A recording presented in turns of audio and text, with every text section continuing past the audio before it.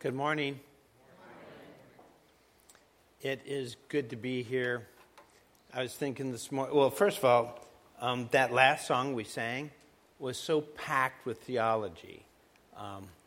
And I once heard somebody say, I don't know who said it, but they said, do you believe what you sing?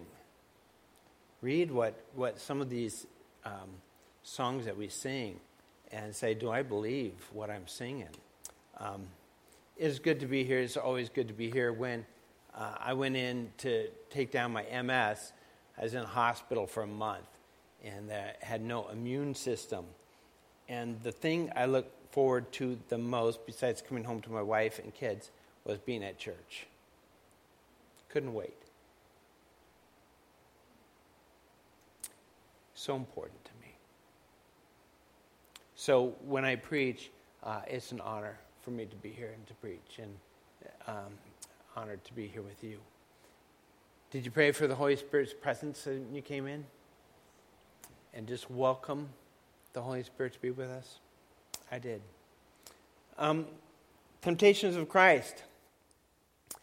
It begins with a sense of timing, and timing's really important. So I just want to give you a short story about the importance of timing.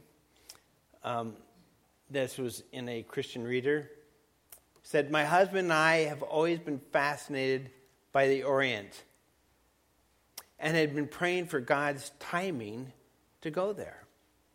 One morning I told Terry I hadn't been able to sleep the night before from thinking of the Orient, and I wondered when we might be able to climb into the plane and take off. After a pause, Terry pointed out our digital clock. And he said, look, is this the answer to our prayer? 7:47. All right. To the scripture.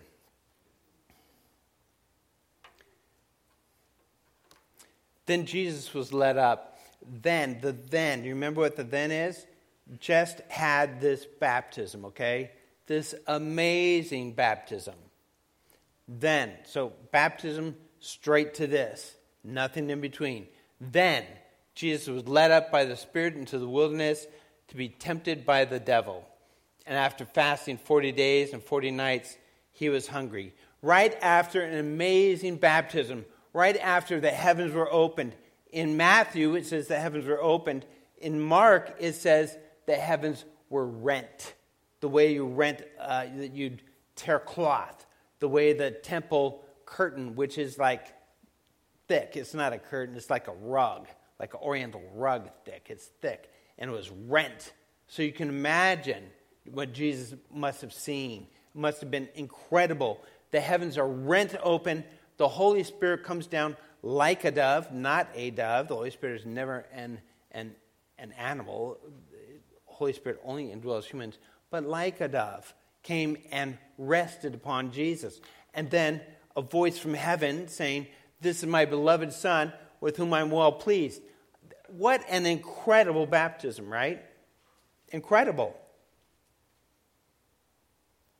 Then he goes straight out to the wilderness to be tempted by Satan. There was no celebration after baptism, no potato salad, no potluck, no dinner, no going home with the family and the relatives and taking it easy. Straight out to the wilderness. God's timing is often not our sense of timing, isn't it? I mean, have you ever had those kinds of highs and lows right next to each other? And you think, God, this is really bad timing. This is really not good timing. This is really bad timing. We're just starting to get ahead financially, and then our car breaks down, and our washer goes out, and the water heater goes out, all at the same time. This is really bad timing, God. But do you ever consider that the worst possible time for you has something to do with the leading of the Holy Spirit? That when it doesn't work, and you think, God has led you to that moment, to that place. Jesus doesn't complain. Jesus is led by the Spirit. He doesn't say, why now, Lord? This is the worst possible time. I just want to enjoy the moment when you say to me, you are my beloved Son with whom I am well pleased. He follows the leading of the Spirit. And there's two interesting things about this passage, right in these verses, about timing that you may not think about. That was the first one for Jesus. Baptism to wilderness. Baptism to temptation. The text says, then Jesus was led up by the Spirit into the wilderness to be tempted by the devil. And after fasting 40 days and 40 nights, he was hungry. Notice Satan's timing. We've seen God's timing, led by the Spirit, but notice Satan's timing. Why didn't Satan start the temptations at the beginning of the fast?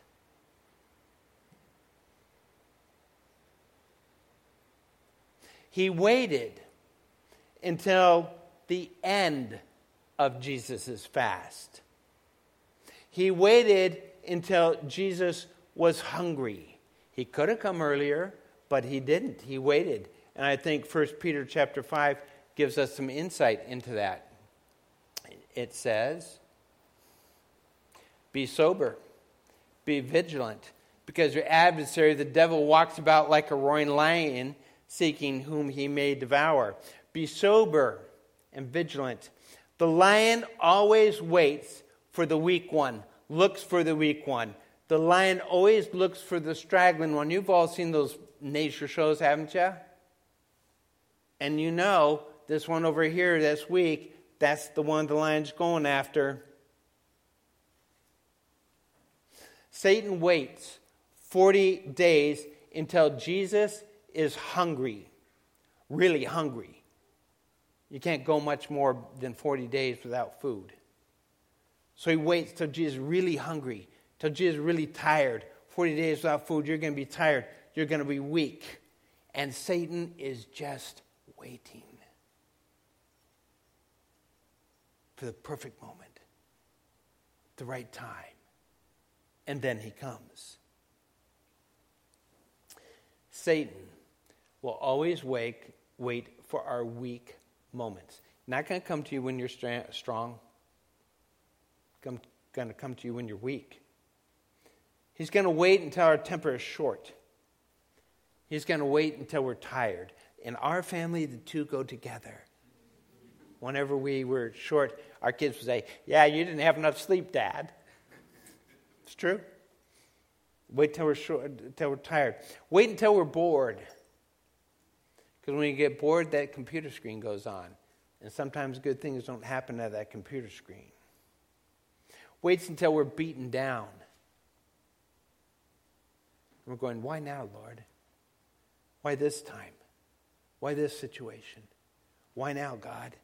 Wait until we're confused. I just don't know what to do. You know, I just don't know. What should I do? I don't know. And we're not going to Scripture. And we're not praying about it. So he waits until we're lost. Waits until we've neglected prayer. And waits until we've neglected Bible reading. Waits until we're at odds with our spouse. Isn't that a great time to come and tempt us? When the marital relationship is just... That's a great time. And Satan will wait it out until you're at your weakest, until you're at most vulnerable place. And the tempter came when Jesus was weak, fasted for 40 days, 40 nights. The tempter came and said to him, if you are the Son of God, you tell. It's in the imperative. You tell. Commanding Jesus. I always think it's interesting who commands Jesus. The disciples do command Jesus, at the feeding of the 5,000. You feed them, Jesus. Get that. Whenever you see the you, the imperative, there's always that you. You tell these stones to become loaves of bread. Satan's commanding Jesus. Temptation commands you. Temptation wants to command you. Temptation wants to control you. It wants to bring you into bondage. Temptation says, you have to satisfy this need. Temptation says, you can't live without it. You can't do without it. It commands us. You have to have it. You have to raise your voice to make your point with your wife or your husband. You have to. You have to get mad at your children. You have to. Otherwise, they're not going to hear you. You have to separate from your husband or your wife because you just can't get along. You have to do it. Satan loves to command. You have to. Jesus, you need food. Jesus, you have got to get food. It's been 40 days, Jesus. You got to get it. Turn these stones into bread. But notice that Satan also attacks Jesus' relationship with the Father. If you're the Son of God, you have to turn these stones into bread. You have to do it. You have no choice, Jesus. And that's the problem with temptation and us. We don't think we have a choice. We have to do it. In his baptism, God literally told Jesus, voice from heaven, that you are my beloved Son, with whom I am well pleased. And Jesus is trusting God's word. He doesn't have to prove it. He doesn't have to test it. Jesus knows who he is. He's confident in his relationship with God. And because he doesn't have to prove it, he's not going to give in to physical desire, to tempt or test his relationship with his Father. So my question for you is, do you know who you are to God? Do you know who you are? Do you know that you are a chosen child of God, that you're a chosen child of God? Do you know that you're his beloved son, you're his beloved daughter, with whom he's well pleased? I'm not saying you're Christ, but God's pleased with you. The tempter wants to say, no, it's not true. You've blown it. You sinned. You're nothing. Do you know that you're redeemed? Do you know that you're forgiven? Do you know that you're equipped to fight every spiritual battle? Do you know that you're an ambassador for Christ? Do you know who you are to God? Because if you do, it puts a whole different spin on temptation, doesn't it? Because you have no room for temptation. I'm a child of God. I'm equipped. I have the Word of God. I have the sword of the Spirit. It's the Word of God. I have the shield of faith. I have the helmet of salvation. I'm equipped. I'm ready. Satan will attack your physical need, but Satan will also attack your relationship with the Lord. You have to know what the Lord says about you. And the only way you're going to get that is if you do what? Study Scripture. Scripture plays, as Dave said earlier, Scripture plays such an important role in these temptations. Jesus answers Satan with Deuteronomy 8:3. Man shall not live by bread alone, but by every word that comes from the mouth of God. That's a direct quote of Scripture. What's so interesting in this is that Satan attacks his divinity. If you're the Son of God, attacks his divinity. Jesus answers with his humanity. Man shall not live by bread alone. Answers with his humanity. Man shall not live by bread alone. One of the reasons that God was well pleased with Jesus' baptism is because Jesus identified with us by being in the water with us. Now Jesus identifies with us in temptation. Man shall not live by bread alone. Jesus is not going to live by bread alone. We identifying in baptism, but now he's identifying with us in temptation. And aren't we grateful because we are tempted all the time? If we would really stop and think about it, we're tempted a lot. And we can deal with temptation in the same way that Jesus deals with temptation. You don't have to be the Son of God to deal with temptation. That's why this is so important that Jesus quotes this verse. He doesn't say to Satan, I'm the Son of God and I have divine powers and I'm going to command the angels to come down and deal with you, Satan, because you know what? You can't do that. So Jesus takes Deuteronomy 8:3 and he says, you can do what I'm doing. You're equipped. I'm with you. 1 Corinthians 10:3 says this, no temptation has overtaken you that is not common to man, which would include Jesus. Divine, fully human, fully divine. God is faithful, and he will not let you be tempted beyond your ability. But with the temptation, he will also provide the way of escape that you may be able to endure it.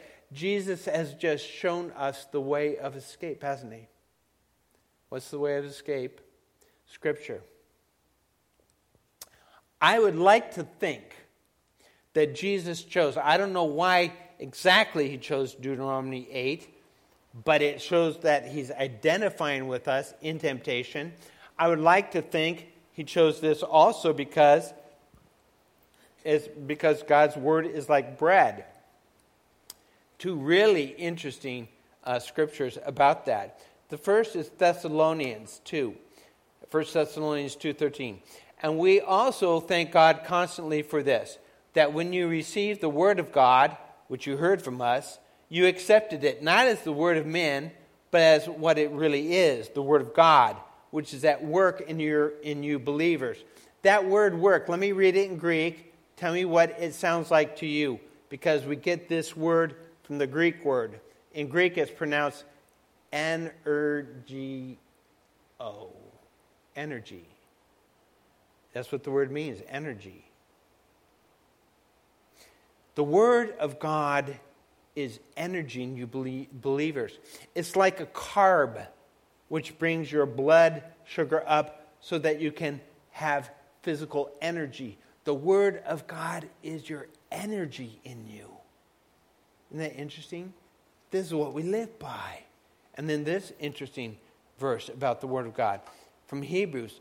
For it is impossible in the case of those who have once been enlightened, who have been tasted the heavenly gift, and have shared in the Holy Spirit, and have tasted the goodness of the word of God and the powers of the age to come. Have tasted it. That word can also be translated in Greek, to eat. We need to consume the word regularly because it's our energy. It's our strength. It's not just something to be known in our brain, to be spouted when you preach, to be used in a Sunday school lesson, all of which are good, but it's our energy for temptation. It's our energy to do good works. It's our energy. Second temptation.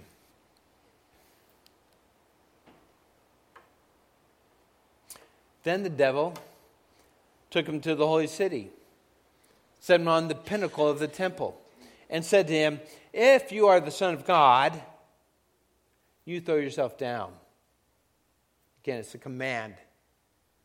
It's a command. You do it. That little finger goes out. You throw yourself down. You have to do it. For it is written, it's now Satan. Satan realizes, Jesus can use Scripture. I can use Scripture.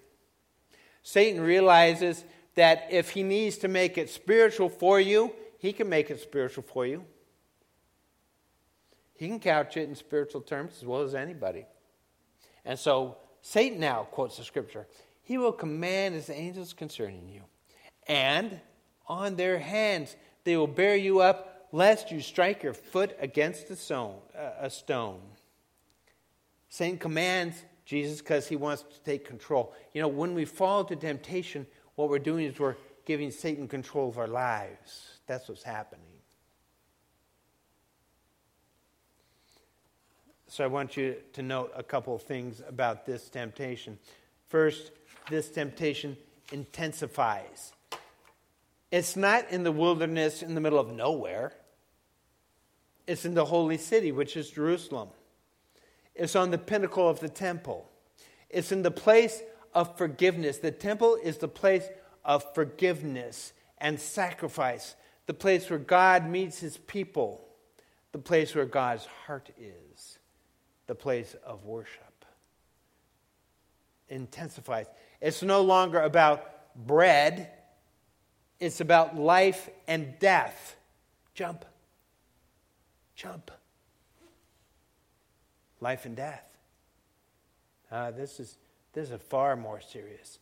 So when the temptation gets more serious, expect Satan's promises, lies, to be greater.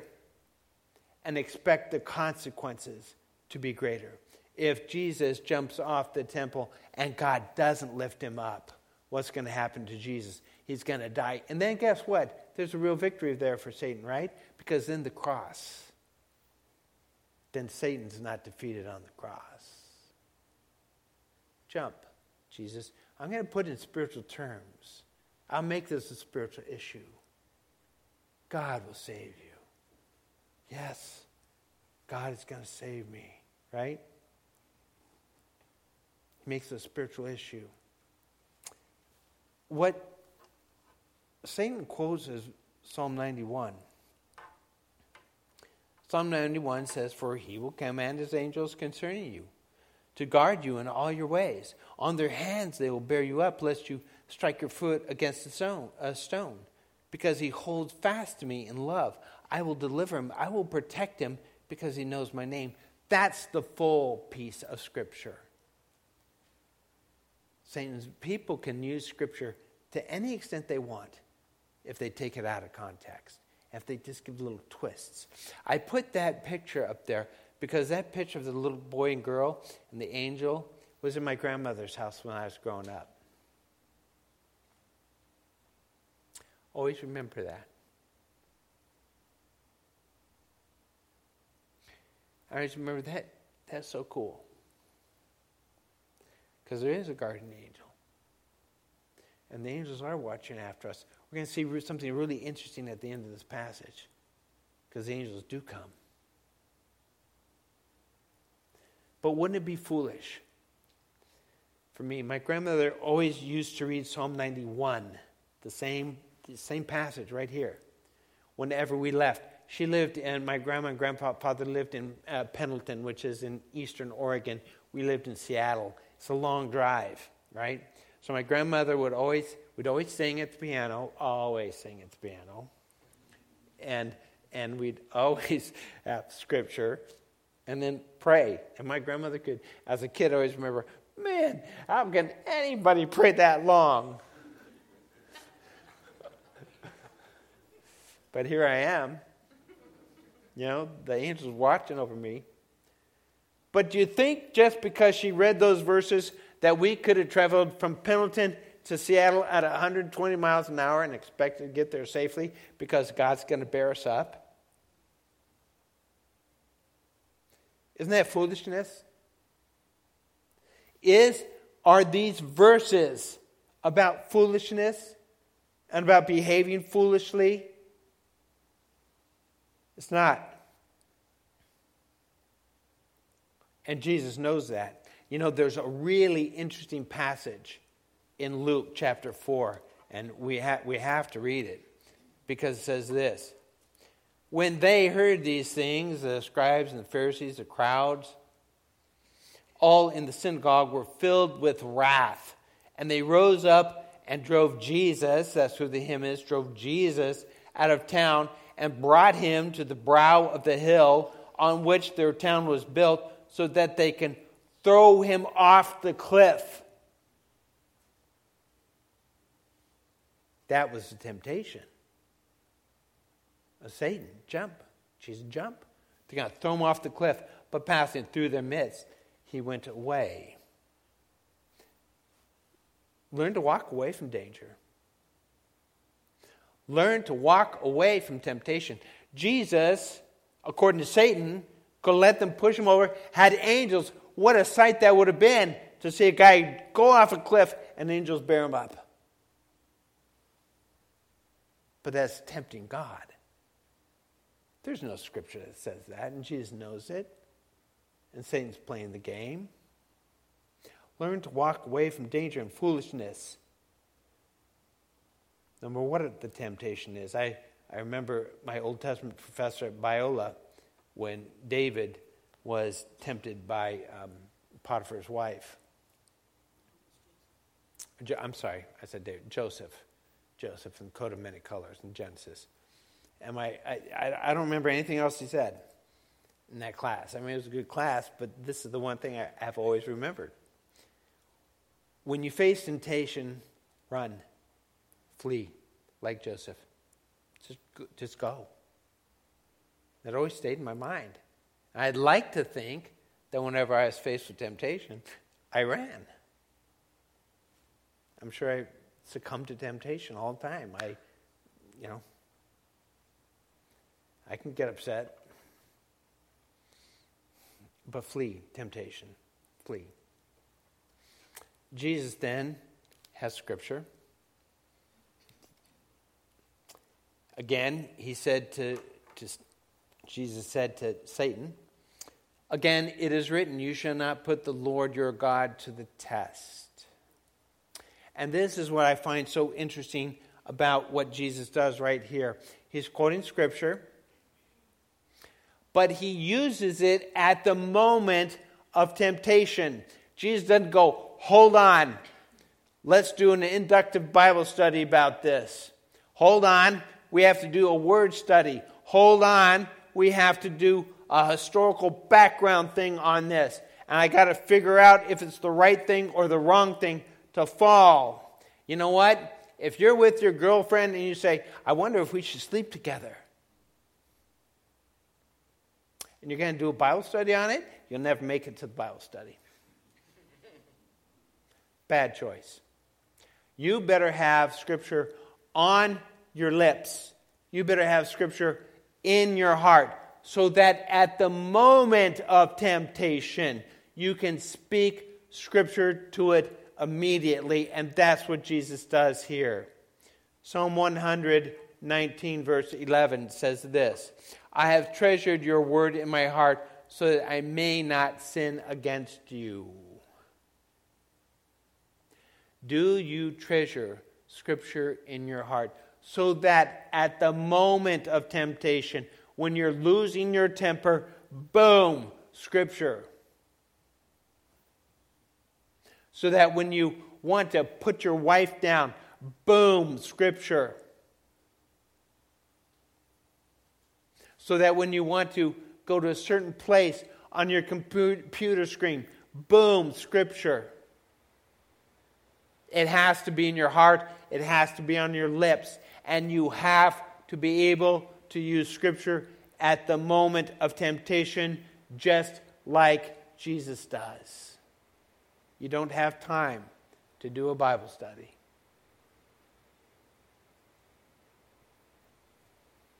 Third temptation. And the devil took him to a very high mountain. Now, scholars will say, did he really take him to a high mountain, or was it just something like in his head? Well, I personally think he really took him. That's me. Yeah, I think he did. I think he took him to a high mountain. I don't have a picture of the devil because I don't like showing the devil in pictures if I can at all avoid it. So you get Jesus just overlooking the city there. And the devil took him to a very high mountain and showed him all the kingdoms of the world and their glory. And he said to him, all these I will give you if you will fall down and worship me. Notice the progression of the temptations. The first one's in the wilderness. Wilderness. Where's that? It's wilderness. It's wilderness. Desert in Israel. Second one is on the pinnacle of the temple. Temple, place of God's heart, worship, forgiveness. Third one, very high mountain. Notice the progression of the temptations. Bread to stone, okay. Jump, angels lift you up. Third one, all the kingdoms of the world. Glory. Temptation, all temptation is about glory in some way. It's about where you can go in life. If you step over people, if you step on these people, think of where you can go. Think about what you can get. It's about how to make your life better, how to make your life easier. It's about how to get what you deserve. What you deserve. That makes so much sense, doesn't it? It's about glory. Look, get ahead. Get lifted up. Put other people down.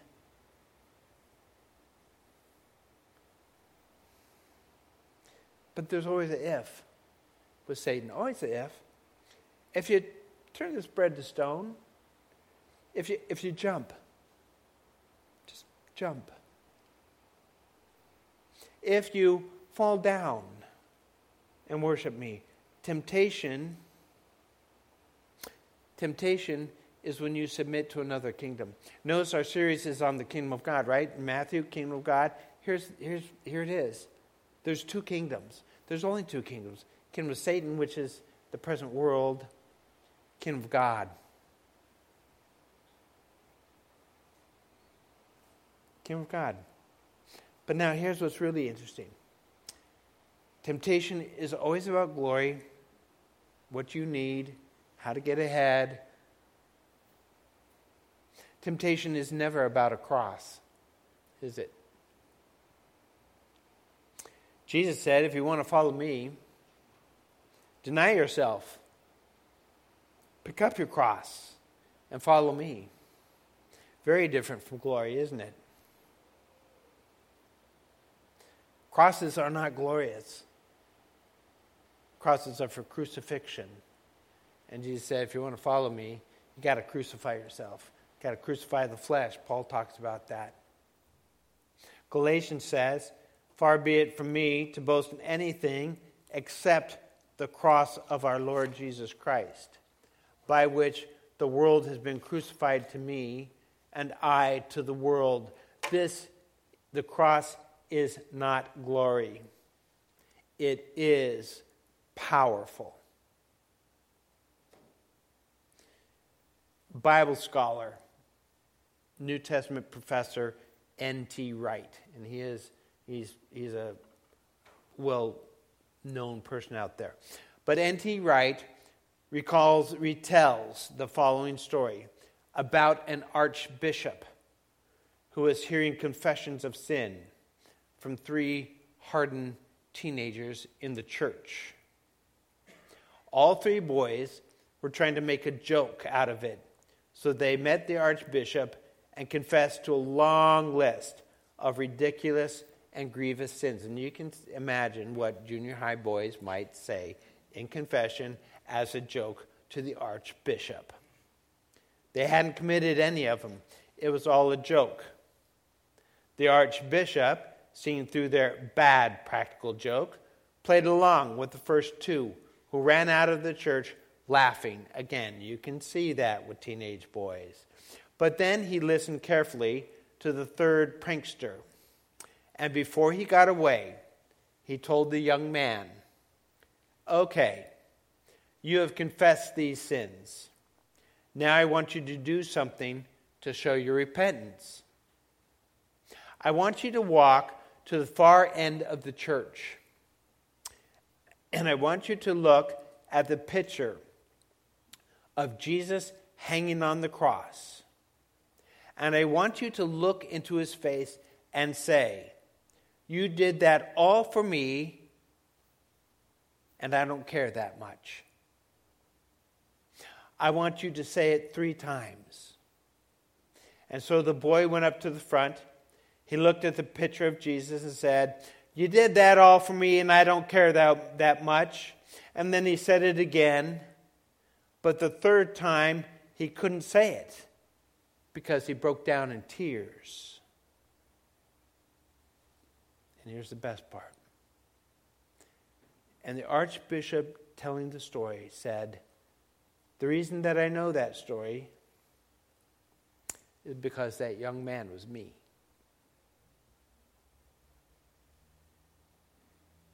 There's something about the cross, something about Jesus dying there for us, which leaps all over the theological discussions and the theoretical discussions, all the possibilities of how to explain it this way and that way, and it grasps us.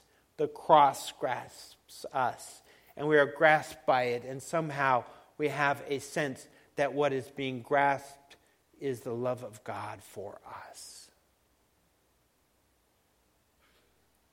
What is being grasped is us in the love of God.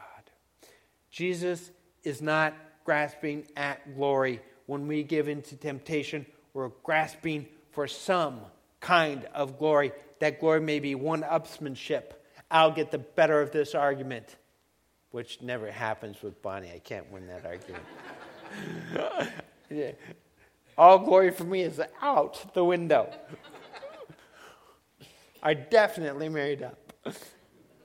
But it's one-upmanship. I can do better. I can win this argument. I can be louder. It's glory in some way.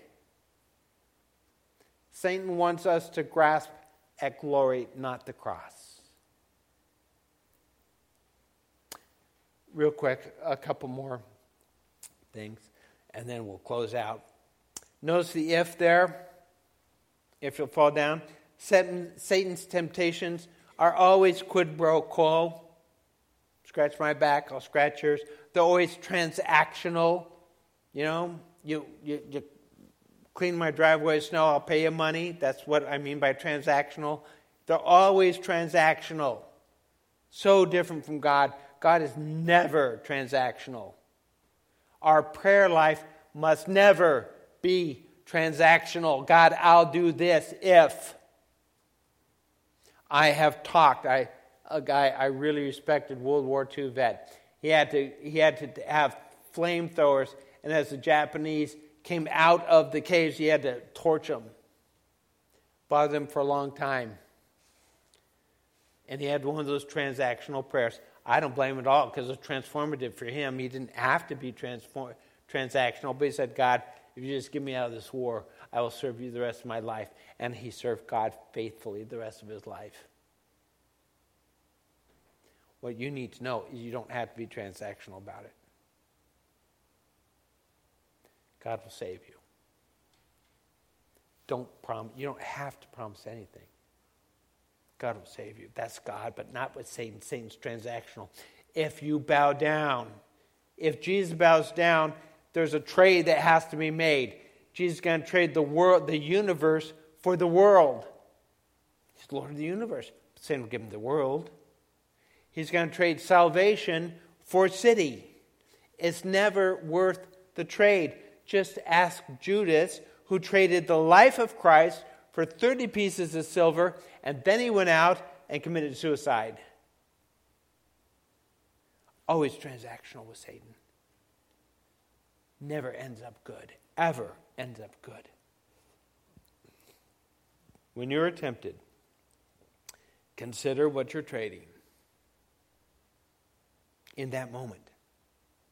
Because despite what it looks like, it will always be a trade for your life and the kingdom of death. Always. So we're closing out here. And Jesus said to him, "Oh, now it changes. Now Jesus is going to give the command." This is really interesting. And Jesus said to him, "You be gone, Satan." See, Satan didn't follow one of Satan's commands, did he? Satan was pointing at Jesus. Jesus didn't follow it once. But Satan has to listen to Jesus. "You be gone, Satan, for it is written, you shall worship the Lord your God, and him alone shall you worship." Jesus commands Satan, and Satan must be gone. When we go through the Gospel of Matthew, we're going to see who has to listen to Jesus, who obeys Jesus. Satan will always have to obey Jesus. The demonic world always has to obey Jesus. Nature always obeys Jesus. He calms the storm. He curses a fig tree. He multiplies loaves and bread. Nature always has to obey. You know, the only one who does not have to obey Jesus, you know who? You. All other powers, all of nature. But you don't have to. We're the only ones who can disobey. We're the only ones who can give in to temptation.